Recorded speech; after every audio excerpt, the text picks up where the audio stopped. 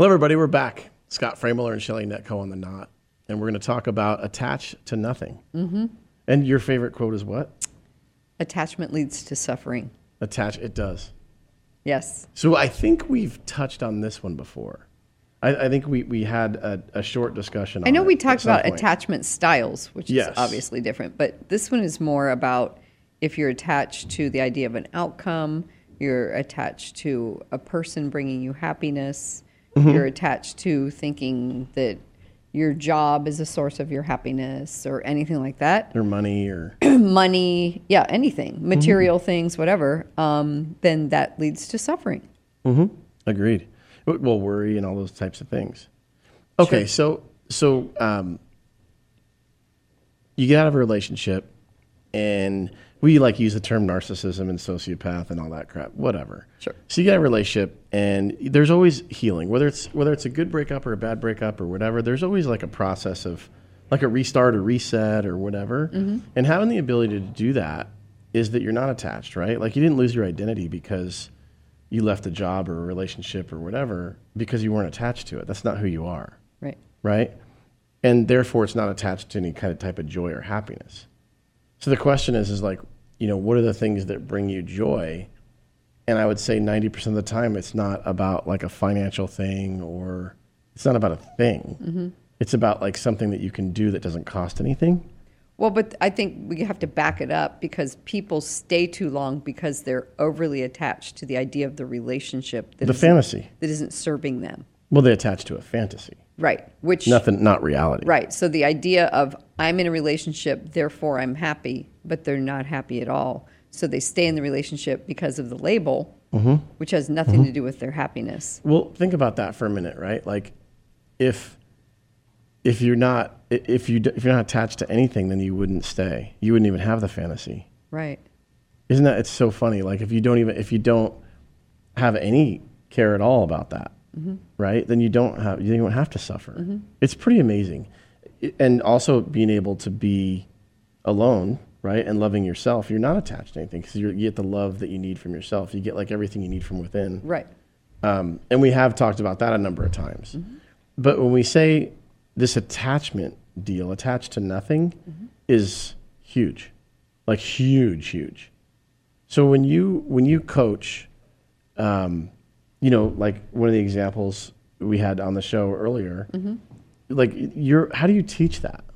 How do you even fucking give that concept? I almost dropped my whoopee.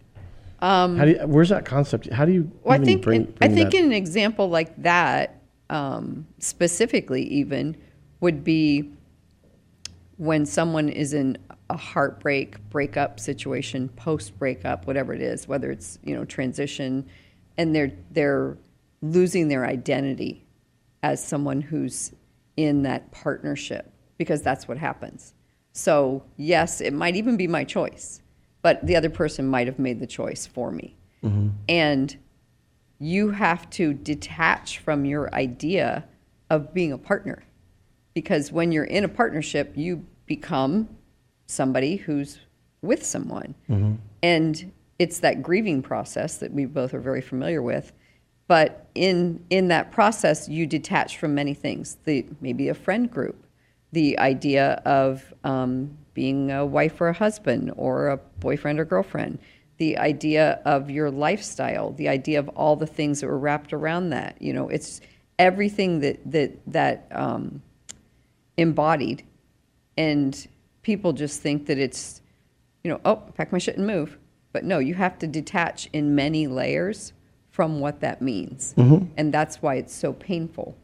And then at the same time, allow yourself to grieve. And then the next step is leave room for self-love, because that comes after grieving. Mm-hmm. I agree. I totally agree with that. Yeah. Yeah, man.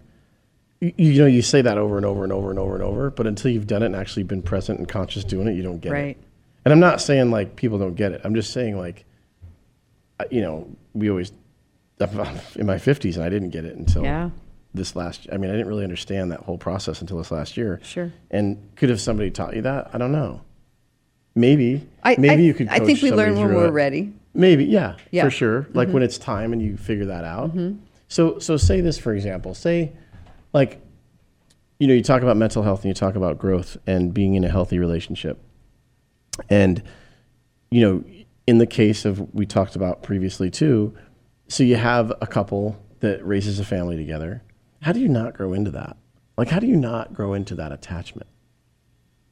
Because you're totally attached to that outcome. You know nothing else. Like, you forgot everything that there ever was, right? And I'm not saying this is everybody, but, you meet somebody when you're young, in your 20s or whatever, you're married for 35 years, or you have 4 kids or 3 kids or 2 kids and some grandkids, and, the list goes on. Like, how do you not attach to that? Think about that for a minute. That's fucking hard. Like, if you lost that, that's like such a life change. Well, I think but it would still apply. Right. It still applies because I think in that example, which is true with every example of partnership, is you can't lose yourself. So, which a lot of people do. They go into something and, fall in love, whatever the situation is, and they completely push all of their needs aside. And some people even take on the other person's interests as their identity. I've seen that where it's like, say a young female and she gets into a relationship with a guy who's a car guy, and all of a sudden she's like, oh my God, I love cars. And she never liked cars before, but she's just trying to really compensate and make sure that he knows that she's likable, because in her mind, that's going to make her likable. Right. And then if she does that, then she's going to become more a part of, do you know what I mean? So, it's the idea of you just not losing yourself. And attachment is, or detachment, whatever it is. But the attachment as a whole, when you sell yourself out, that's where the suffering comes. Do you think that when you stop giving a shit, that's part of, like we did that thing on, don't give a fuck? Don't give a fuck. That's part of not being attached. Yes, absolutely. It is essentially part of it. It is. And it's deciphering where the line is between what to give a fuck about. Right. The healthy things and the things that bog you down, weigh you down, and are just like static, and all those thirds that we've talked about in your life that you really don't need. And I wonder too, like we go back to this relationship thing, right? Because we all agree that I would even rather be in a relationship too. Honestly, I'm not ready now, but I would rather be at some point, what I mean, when I find the person or whatever. Because that person will be fun. And my excitement in my life doesn't come from another person. They just might enhance it. Right. But my happiness doesn't come from that. My joy doesn't come from that. My joy is from within, and that's, I guess, like the habit you're forming when you're by yourself. Sure. Right? Sure. So we go back to that example of this relationship. What's the answer, do you think? Do you think it's like you go to counseling as a couple? The answer here and there? Do you think that might be like a counseling night? What am I missing? The answer to not losing their identity. Because I think everybody loses their identity somewhat in a long-term relationship. I think it's finding that balance. Like, do you have a couple of evenings a week or something, or one night a week where you do something on your own or with friends? Because some people are just like 24/7. They do everything. They go to the grocery store together. They do this together. They like are just constant. And then they have the kids, and then they lose themselves. And then they just have no quiet time. They have no mental space. Or if like they go off into the other room, they're like, hey, I'm going to go, work on my computer, do whatever. And then the other person comes in like, what are you doing? Right. That kind of a thing. It's that's losing yourself, and you're an individual first, and you have to be a healthy, mentally healthy, self-loving, confident, strong individual to be that mentally healthy, confident, strong partner. And you have to show up as a healthy partner in order to have a healthy partner, because you can't have one without the other, Right. So then, okay, then let's talk about the preemptive piece of it. Would you suggest that before couples get married, they would like work on them, like go get a counselor, or because some churches do that, and I think that's a good thing. Like they do like a marriage counsel thing or something. I did it. I think that's cool. Yeah, and it's almost to like align, like to make sure you have alignment in different areas of your life. That's such a cool idea. Yeah, to really, really break it down Absolutely. and have somebody else like be, hey, hey, here's what you're saying and here's what you're saying. Do you understand what they're saying? Like, do you realize that, there might be something here, or maybe you need to work on this first or that first or whatever, but then also continue that process. Like, how come we don't how come we only go to counseling when there's a fucking problem? Right. How come we don't go to counseling to like make our life better? Right. It's You're in like- a relationship and you have kids and everything's wonderful and blissful and you're like, meh, everything's cool. Sure. But it's Until not always. it's not. Yeah, that's the thing. It's like, I think if people did things like that, early on in a relationship or, before marriage, because a lot of people don't get married now, it's like preventive maintenance on a vehicle, Yeah, you're doing, absolutely. And You're working out your mind and your relationship. There's nothing wrong with it. There's everything right with it. And it's a self-discovery process. It's a we discovery, really. And here's the funny thing too. So say you, anybody right now listening to the show in any relationship, they're like, yeah, let's go to a counselor together. Who would say no?